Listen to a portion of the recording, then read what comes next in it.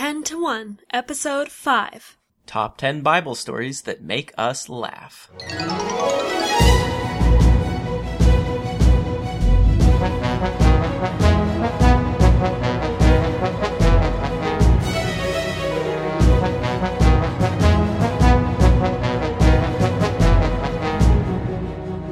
Welcome to 10 to 1, the podcast where we make top 10 lists about everything. I'm Melissa Kozer. I'm Brian Kozer, and I chose today's list, Top 10 Bible Stories That Make Us Laugh. I was reading through 2 Kings, and there was a few different stories we'll be talking about today that struck me as sort of funny. Now, these probably, I know a lot of these things wouldn't be funny if you were actually there, and it was actually happening to you, but I don't know, they struck me as funny. I guess maybe in the same way that things like pirates or Vikings can be kind of funny, even though in real life those things would have been not funny at all, but we're kind of removed in time. And Or kind of how when something bad happens to someone else, we laugh at it sometimes, even though we shouldn't. right, yeah, some of the things are definitely dark humor. But anyway, we'll get there. So for this list, we did collaborate on a 10. So you have 5 and I have 5. So why don't you go ahead and start with your first one. So I guess that's number 10. Yeah, because I mean, there really aren't that many things that make me laugh in the Bible, but these things certainly did. Alright, so my first is in 1 Samuel chapter 5. Now this is a very sad time for Israel because the Ark of God has been captured by the Philistines, and that is really a time of despair for the nation of Israel. God is no longer with them. So now the Philistines have the Ark of God, and they bring it to their city of Ashdod, and they put it in their house of Dagon, and set it by Dagon, their god. And the next morning the people of Ashdod rose up early, and behold, Dagon is fallen on his face to the earth, before the Ark of the Lord. So they take Dagon, and they set him up in his place again, like, oh, no problem, sorry about that, sir, sorry you fell on your face. Here, we'll help you back up and put you in your spot. There, you're all good again. And then they rose up early on the next morning, which that's kind of funny to me in and of itself, that they just can't wait to see what's happened in the temple while they were asleep. They go up early and, oh stink, oh no, Dagon has fallen on his face again, and oh man, his hands and his head have been chopped off. I mean, some people might say it was just from falling twice, but if you were to go into your temple and your mighty God appears to have lost in a battle with your enemy's mighty God, that would be pretty creepy. And it makes me laugh that, therefore, in the verse 5 it says, therefore neither the priests of Dagon, nor any that come into Dagon's house, tread on the threshold of Dagon unto this day. So they were really creeped out just by seeing this. And then on top of that, everybody gets smitten with this disease, all the men, and so they call together all the lords of the Philistines and say, man, we gotta get rid of this Ark of God, what do we do? And so they say, hey, let's send it over to Gath, this other Philistine city. So they send it there. And guess what? All the men there get really bad diseases as well. And so they're like, well, we don't want to hear, so let's send it over to Ekron. And this is the part that really makes me laugh. As the Ark of God is coming to Ekron, the Ekronites cry out saying, they've brought the Ark of the God of Israel to us, to slay us. It makes me laugh that even amongst themselves, there doesn't seem to be much camaraderie. They're like, oh man, this is killing us. Let's send it over to our other countrymen that we don't really care for anyway. And they get smitten. So they try sending it to their other countrymen. And I don't know, it's funny to me when they're like, oh man, no, don't send the Ark of God to us. Please. So that is my number 5. The Ark of God being sent around and nobody wants it. Yeah, and don't they also put some golden mice and golden... So what they're having, don't they have, it doesn't say they have hemorrhoids, and they then put golden hemorrhoids in the cart with the Ark. That, I don't know if that's quite funny, but... I wasn't going to mention it's not funny, haha, but it's funny. That's weird. Why are you making, just imagine the king of the Philistines, hey, I've got an order for you today. 7 golden hemorrhoids. I need them by tomorrow. Makes sense to us. Yeah, so, anyway. Alright, so the first one for me, is in 2 Kings, like I was mentioning earlier, the 2 Kings chapter 1, and it's King Ahaziah. He falls out of his house. He's on the an upper floor of his house, and he falls through the lattice, I think it says. Falls through the lattice and hurts himself. Gets a messenger and says, hey, go find out if I'm going to get better. Go check with the priests of Beelzebub. Go see if I'm going to recover from this. And so the messenger runs out, and God goes to Elijah and says, Elijah, go intercept this messenger and turn him around, tell him that Ahaziah is not going to get better because he's asking false gods for advice. So Elijah goes out, he gets the guy before he's gone very far, turns him around, tells him what to say to the king. So the messenger runs back into the king. He's like, hey, King Ahaziah, you're actually not going to get better. You're gonna die. And the king gets suspicious. Wait a second, you didn't have time to go to the temple of Beelzebub, wherever he was going. Like, oh yeah, actually I didn't get there, but there was this guy. He just stopped me and told me to come back, and he gave me the message that you're going to die. Like, King Ahaziah starts thinking, wait a second, what did this guy look like? The messenger says, "Oh, he was a man of hair." So it's either he was hairy, like he had a long beard and hair, maybe hairy arms, or it's saying his clothing was hairy. He's a hairy man, and he had this big leather belt. And King Ahaziah just puts his head in his hands, like, "Oh man, it's Elijah! I can't believe it." And so, like, what am I gonna do about this? All right, I'm gonna send some people out for Elijah. So he calls in this captain. That's over 50 men. He says, all right, go bring Elijah back into me. And so by now Elijah's sitting on top of this mountain, or a hill, whatever it is. And, the, the captain of the 50 men comes up and he starts yelling at Elijah, hey, man of God, come down. I have to take you to the king. And then Elijah says, if I'm a man of God, then let fire come down and destroy all of you. And, of course, fire falls from the sky and kills all of them. And I'm imagining Elijah making the sound effects with his mouth, probably, when he does this. I don't know why I imagine that. But then, somehow, I guess the king finds out that his soldiers got burnt to a crisp, so he calls up another captain of 50 men and sends them. So the second captain, with his 50, goes over and says, hey, man of God, get down here, and get down here quick. King Ahaziah needs you. And Elijah says, if I'm a man of God, let fire come down and burn you all up. Of course, the fire falls from the sky again. And so King Ahaziah hears about it, and he's like, I'm just going to send some more. So he sends out a third captain of 50. Ain't broke, don't fix it. And so the third one goes out, third captain. But this time he goes down onto his hands and knees, and he's crawling up to Elijah. Please, please, please, don't burn me up. Just come to the king. He just wants to talk to you. And so God tells Elijah, I'm not going to send fire down for this one. Just go ahead and go talk to the king. And so, a little bit of some gruesome stuff in there, I suppose. But, I don't know. That one makes me laugh. Especially that third captain, just like, oh, please, man, don't kill us. Yeah, yep. Good story. All right, so my number 4 is in 1 Kings 18, verses 22 through 27. And this is the contest between Elijah and the prophets of Baal. So, during this time, the nation of Israel has been worshiping Baal and then sometimes worshiping God. And Elijah finally just says, look, decide which one you're gonna serve. If Baal is the god, serve him. If God is God, then serve him. And we're gonna have a contest. We're gonna put some bullocks on these altars, and we're gonna put on wood, but don't put on any fire. Don't start any fires on there. And the God that answers with fire from heaven, he will be the one that we worship. And everybody says, hey, that sounds good. So Elijah says, look, guys, to the prophets of Baal, look, guys, I'm gonna make it easy. You guys go first, because there's a lot of you. You call on your gods. So they call on their gods, and they say, oh, Baal, hear us, but there's no voice. From morning until noon, the Bible says. And at noon, Elijah starts mocking them. He says, cry aloud, for he's a god. Either he's talking, or he's pursuing, or he's in a journey. Or peradventure he sleepeth and must be awakened.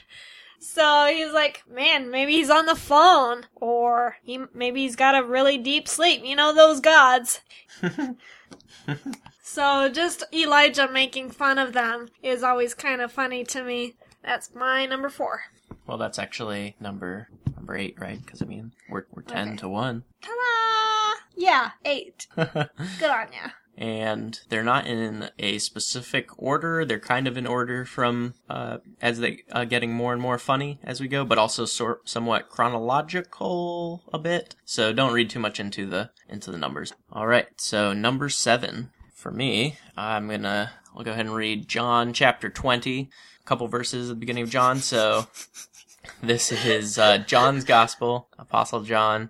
And it's right after the resurrection. Mary Magdalene goes early. She sees the stone taken away from the sepulchre. And, then John chapter 20, verse 2.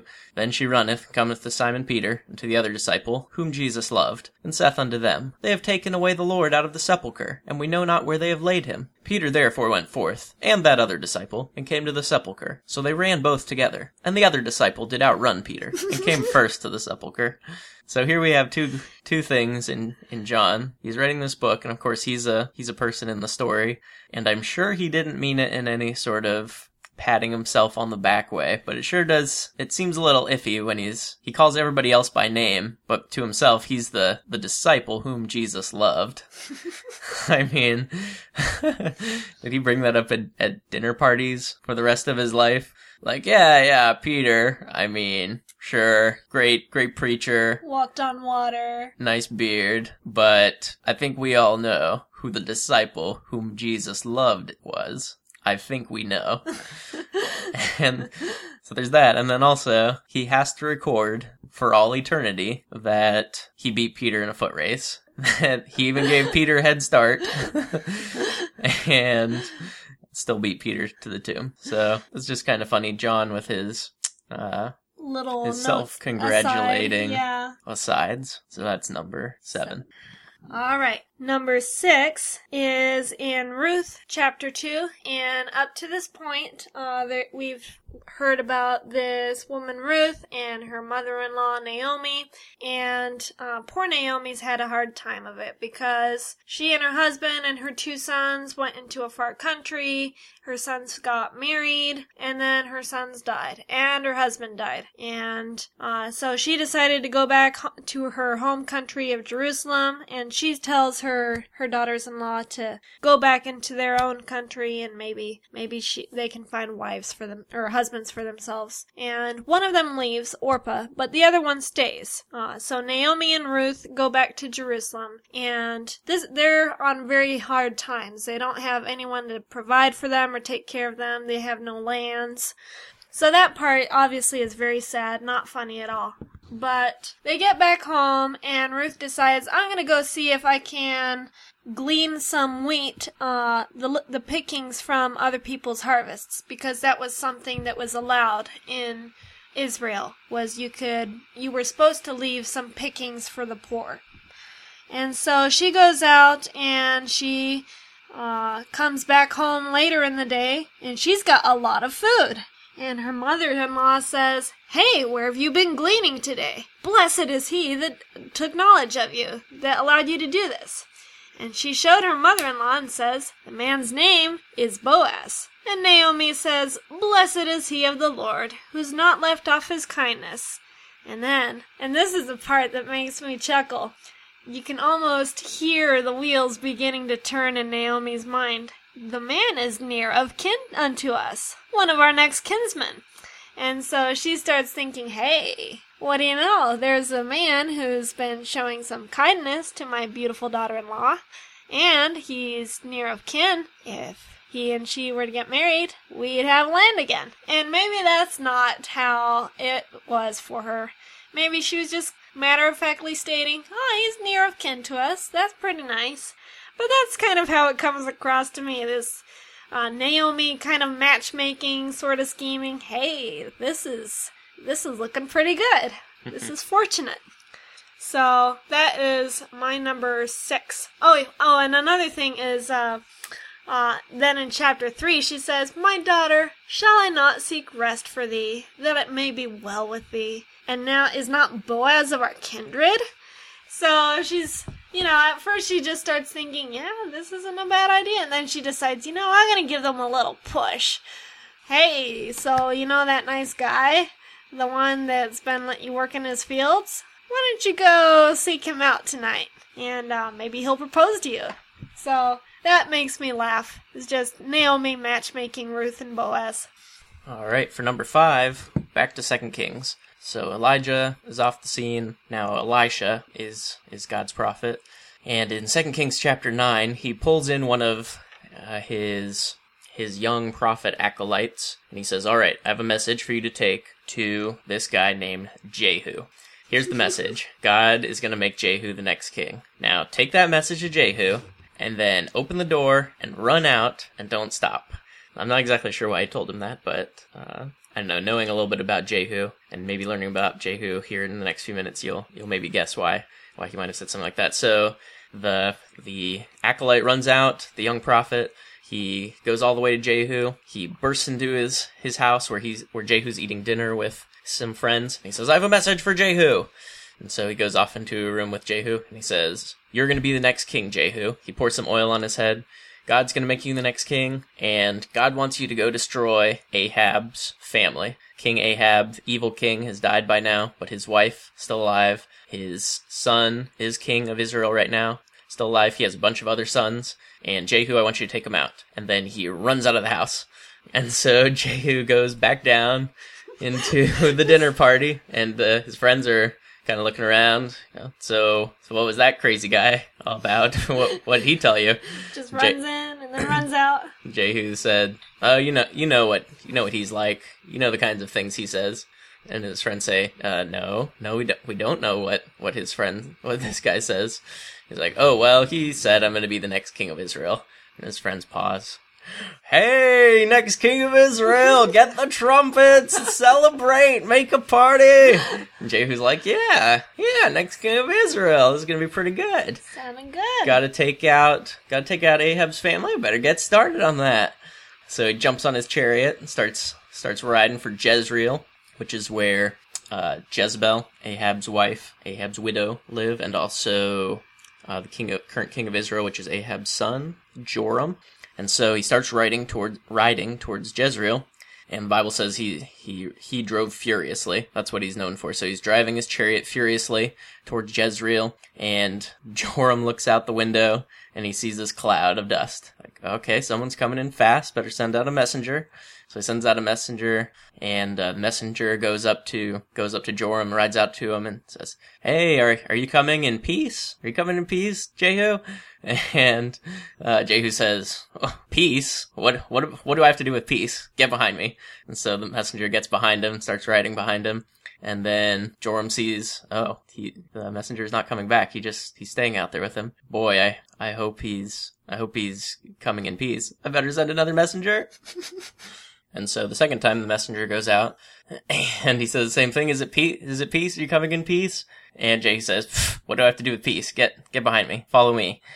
And so the watchout again says to Joram, the second guy is following the chariot there, and I can tell from the way he's driving it's Jehu. You know how he drives. So Joram's a little worried, but he's going down to meet Jehu as he comes in, and he goes down. Jehu drives up, gets out of his chariot. Joram says, Hey Jehu, hey, you coming in peace? Joram says, how can I come in peace when all the wicked things that your family have done have not been paid for? And so Joram says, treachery! And he turns around and starts running, and Joram pulls out a bow and an arrow and shoots an arrow right through his back as he runs away.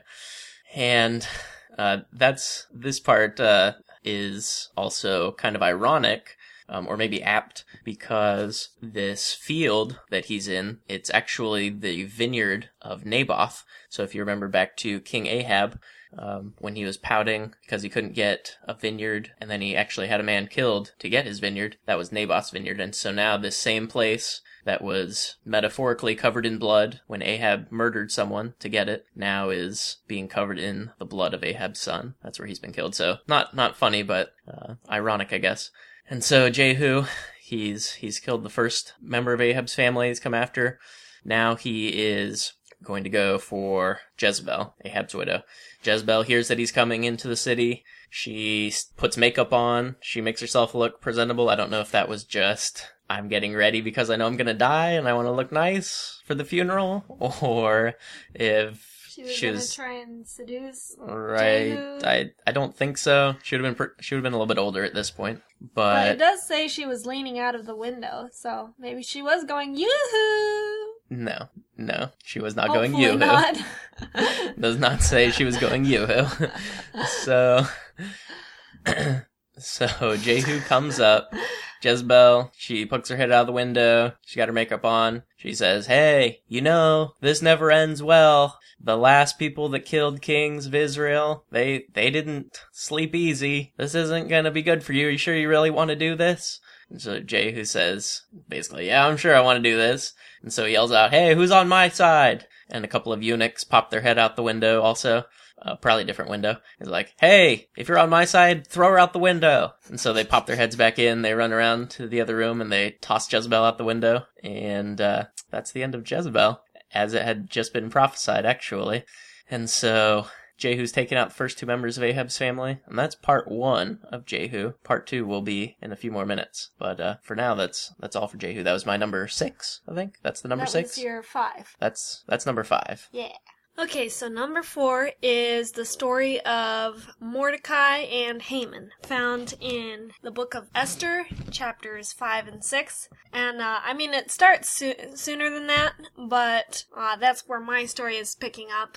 The background is the Jews have been conquered by the Persians, and so they're living in Persia now, and the king has taken Esther as his queen. She's a Jew, and her uncle is Mordecai, also a Jew. Cousin. Oh, yeah, her cousin. Yeah, I always think it's her uncle for some reason.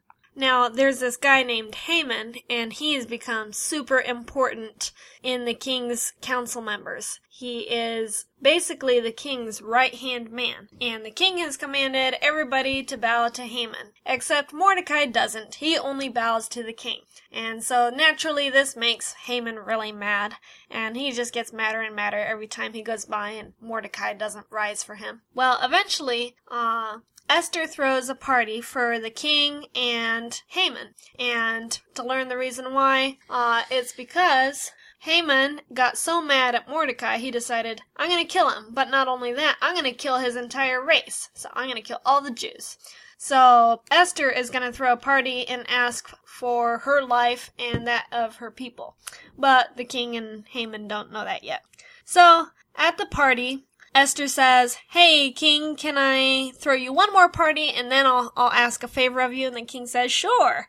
And Haman leaves there and he's really happy. Oh man, Queen Esther invited only me and the king to the banquet. I am somebody special. And then he goes out through the gate and Mordecai's sitting there and he still doesn't rise for him. And I can just imagine him fuming all the way to his house, stomping his feet, chuttering angrily under his breath.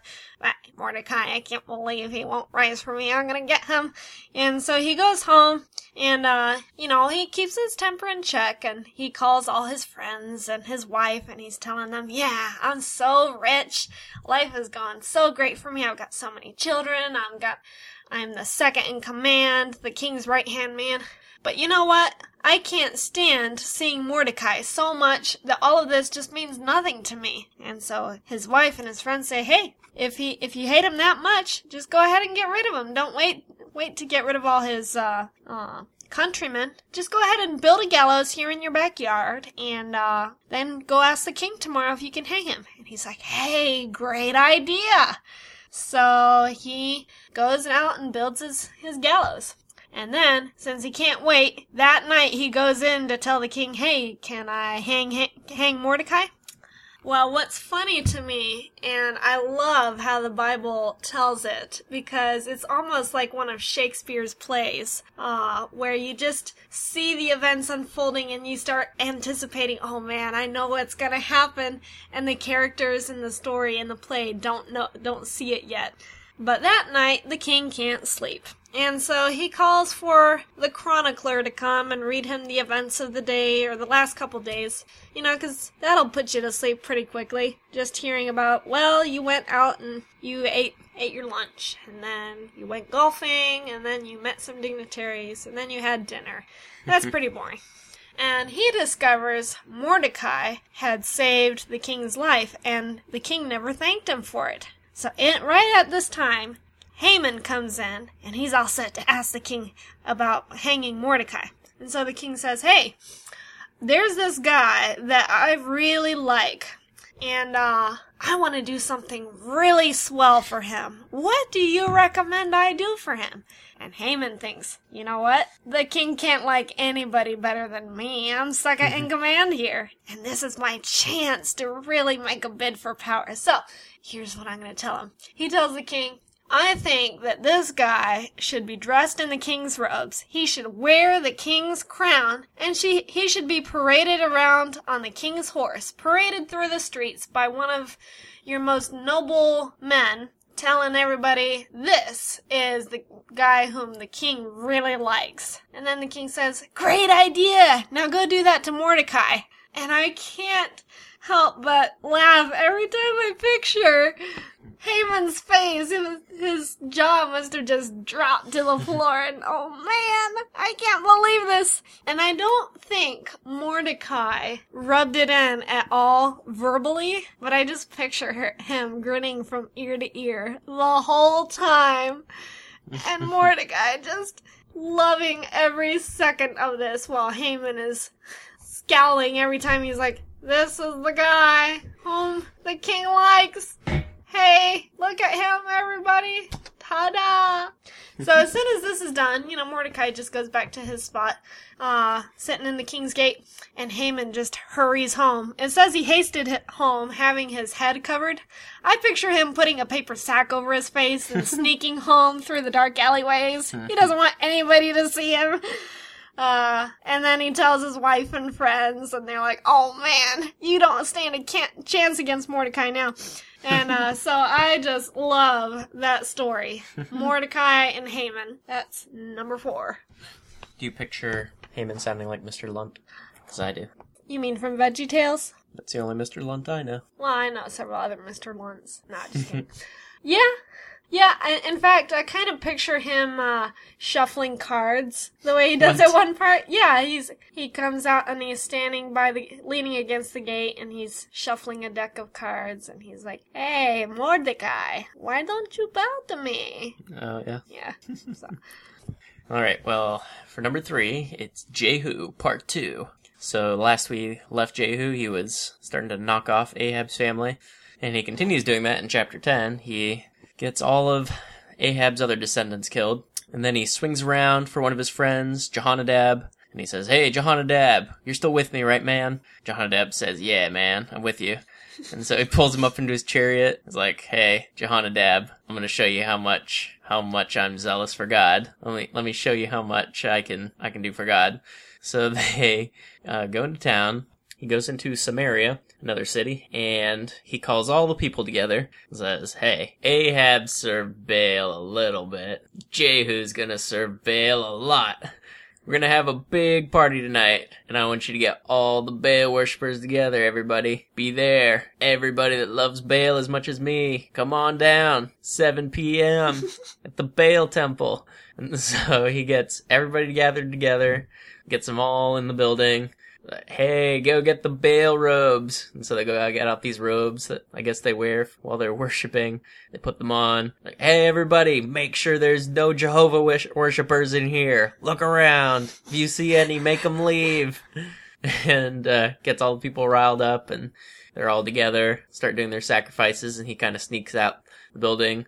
And he has some soldiers stationed outside. And he says, all right, nobody escapes. If anybody escapes, you're dead. And so the soldiers go in and wipe everybody out. And so I guess Jehu can use a little bit of cunning on top of using his charm, martial ability to take out people. So that's pretty much all we know about Jehu, is he wiped out a bunch of people for God. So I don't know. For some reason, he always makes me laugh, though. Pretty much everything he does, everything he did in the Bible, pretty much makes me laugh. So that's my number 3. All right, number 2 is found in 2 Samuel chapter 23 and verses 14 through 17. So at this point, King David has been fighting against the Philistines, and the Philistines have taken over Bethlehem, and David is fighting against them. And David is sort of speaking out loud, thinking to himself, man, I remember that water from the well in Bethlehem, the one right by the gate. Oh, that was such good water. I wish I could have a drink of that water. And he has 3 mighty men, the Bible calls them. These guys are basically super soldiers. They're really valiant and really great fighters. And they decide, you know what? We love our leader so much, we're gonna go get him that water. So they sneak out and they actually break through the garrisons of the Philistines, all their armies, and they draw out a drink of water from that well, and they race back and they hand it over to David, and they say, the Bible doesn't say all of this, but some of it's my imagination. They give it to him, and they're thinking, man, this is going to be great. We love this guy so much. We got him this water. David takes it, and rather than drink it, he pours it out. And he says, I can't drink this. You guys risked your lives for this. This is like blood. And, an offering to the Lord. He pours it out as an offering unto the Lord. And I can just picture those guys' faces, and they're kind of whispering to each other, did he? No, tell me he didn't just do that. Oh man, he did. That's it. I quit. And it doesn't say that they quit.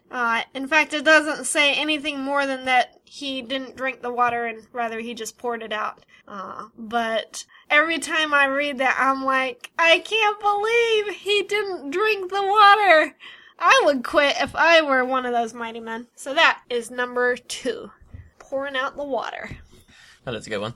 All right, so our number one is the story of Micaiah the prophet and the battle that Ahab goes into. So we're going back in time a little bit from Jehu. This is back to King Ahab, that evil king who for some reason makes me laugh with a lot of the things he does. But he was evil, bad guy, king of Israel, and then king of Judah this time was Jehoshaphat. And Jehoshaphat was a good king, but it seems like he was always trying to help these evil kings of Israel. I don't know if he was a people pleaser or if he was just a bad judge of character or what exactly was going on with Jehoshaphat, but he's always allying himself with these other evil kings. So anyway, Ahab and Jehoshaphat get together, and Ahab's saying, yeah, the king of Syria, who is he? We're gonna take back Ramoth Gilead from him. Jehoshaphat's like, yeah, okay, that sounds good. Let's do that.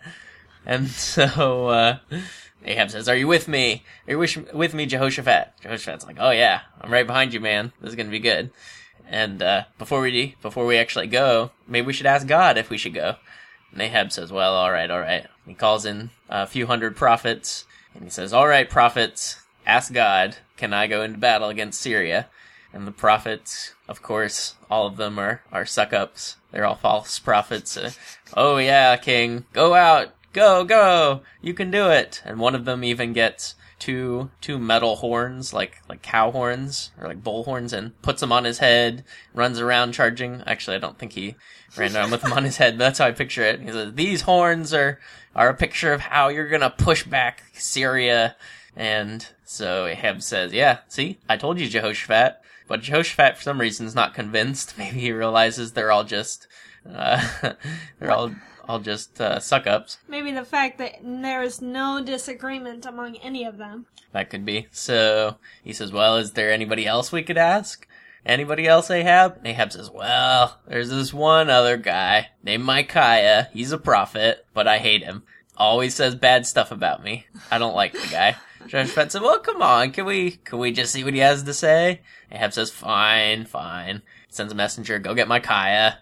So the messenger goes to the prophet, and he brings him back, and as he's getting back, I picture him, he's in the hallway with Micaiah, and he says, alright, now everybody said it's okay to go. So go along with it. Just tell the king it's okay, and everything will be good. All right? Don't make any waves, Micaiah. Micaiah says, well, I promise you, I will say what God says. So he goes into the room, and, Ahab, of course, is probably looking at him mistrustfully. He knows he's not going to like the idea. And he said, because he knows that God, he knows he's not doing what God wants him to do. And so, he says, all right, Micaiah, can we go into battle against Syria? Micaiah says, oh yeah, go into battle. God is with you. You'll be successful. You'll be victorious. And Ahab says, hey, how many times have I told you? Just tell me the truth. And so you can kind of tell from that Micaiah was being sarcastic, because just from his tone of voice, I guess, Ahab could tell he was not telling him the truth. So, of course, then Micaiah says, okay, you're right. Actually, God said you're not going to be victorious. And these other prophets, they're deceiving you. And if you go into battle, you're going to die. And so Ahab, instead of thinking, oh man, maybe I shouldn't do this because God doesn't want me to do it, instead he turns to Jehoshaphat and he says, see, I told you he hates me. I told you. And so he has Micaiah thrown in prison. He says, I'll see you when I get back. I'll take care of you when I get back. Micaiah says, well, if you see me when you get back, then I'm not a true prophet. Basically, I'm not going to be seeing you again.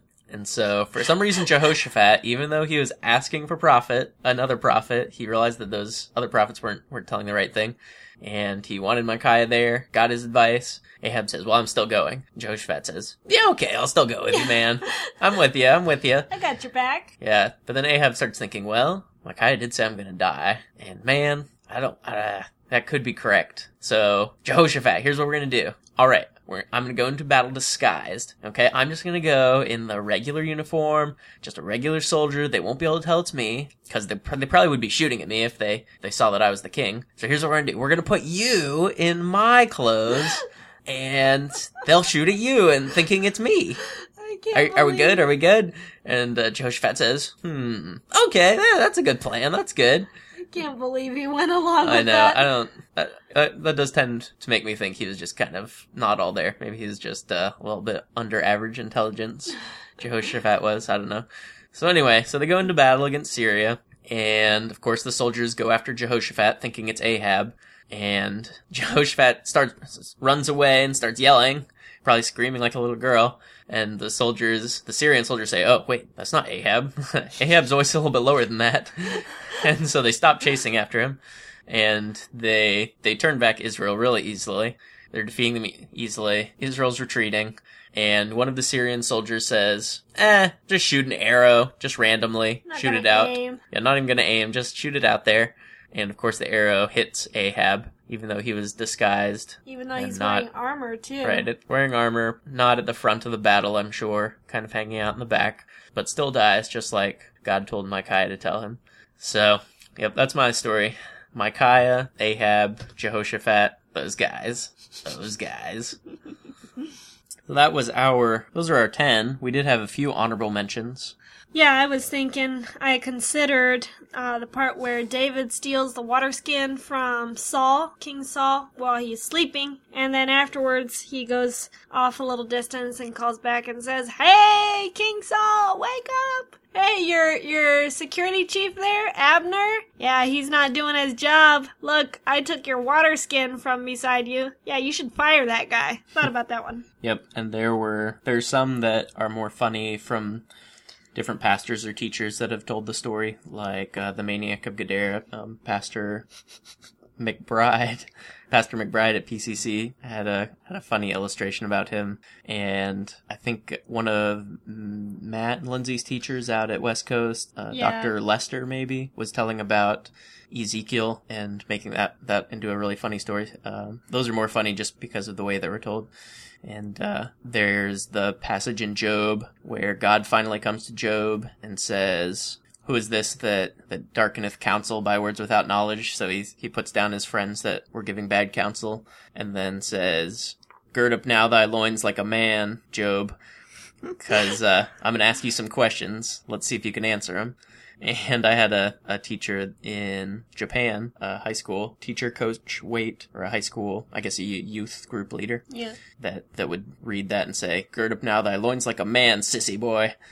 And I always associate that with him. So that one's kind of funny just because of that teacher. And then there is a proverb also that always makes me laugh, and it's Proverbs 24:13. And it's, "My son, eat thou honey, because it is good, and the honeycomb, which is sweet to thy taste." I don't know why. That one always makes me laugh.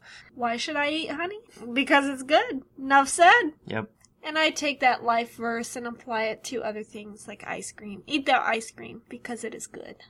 You do that. Alrighty, so those are our top 10 stories that we think are funny in the Bible. If there are any that you think are kind of funny in the Bible, you can let us know. The email address is tto@kozer.us, or you can comment on our website, tto.kozer.us. Kozer is spelled Koser. And show notes are also available at the website. If you don't know how to spell Kozer, you shouldn't be listening to the podcast. Okay, so until next time, I'm Melissa Kozer. I'm Brian Kozer. And you've been listening to 10 to 1.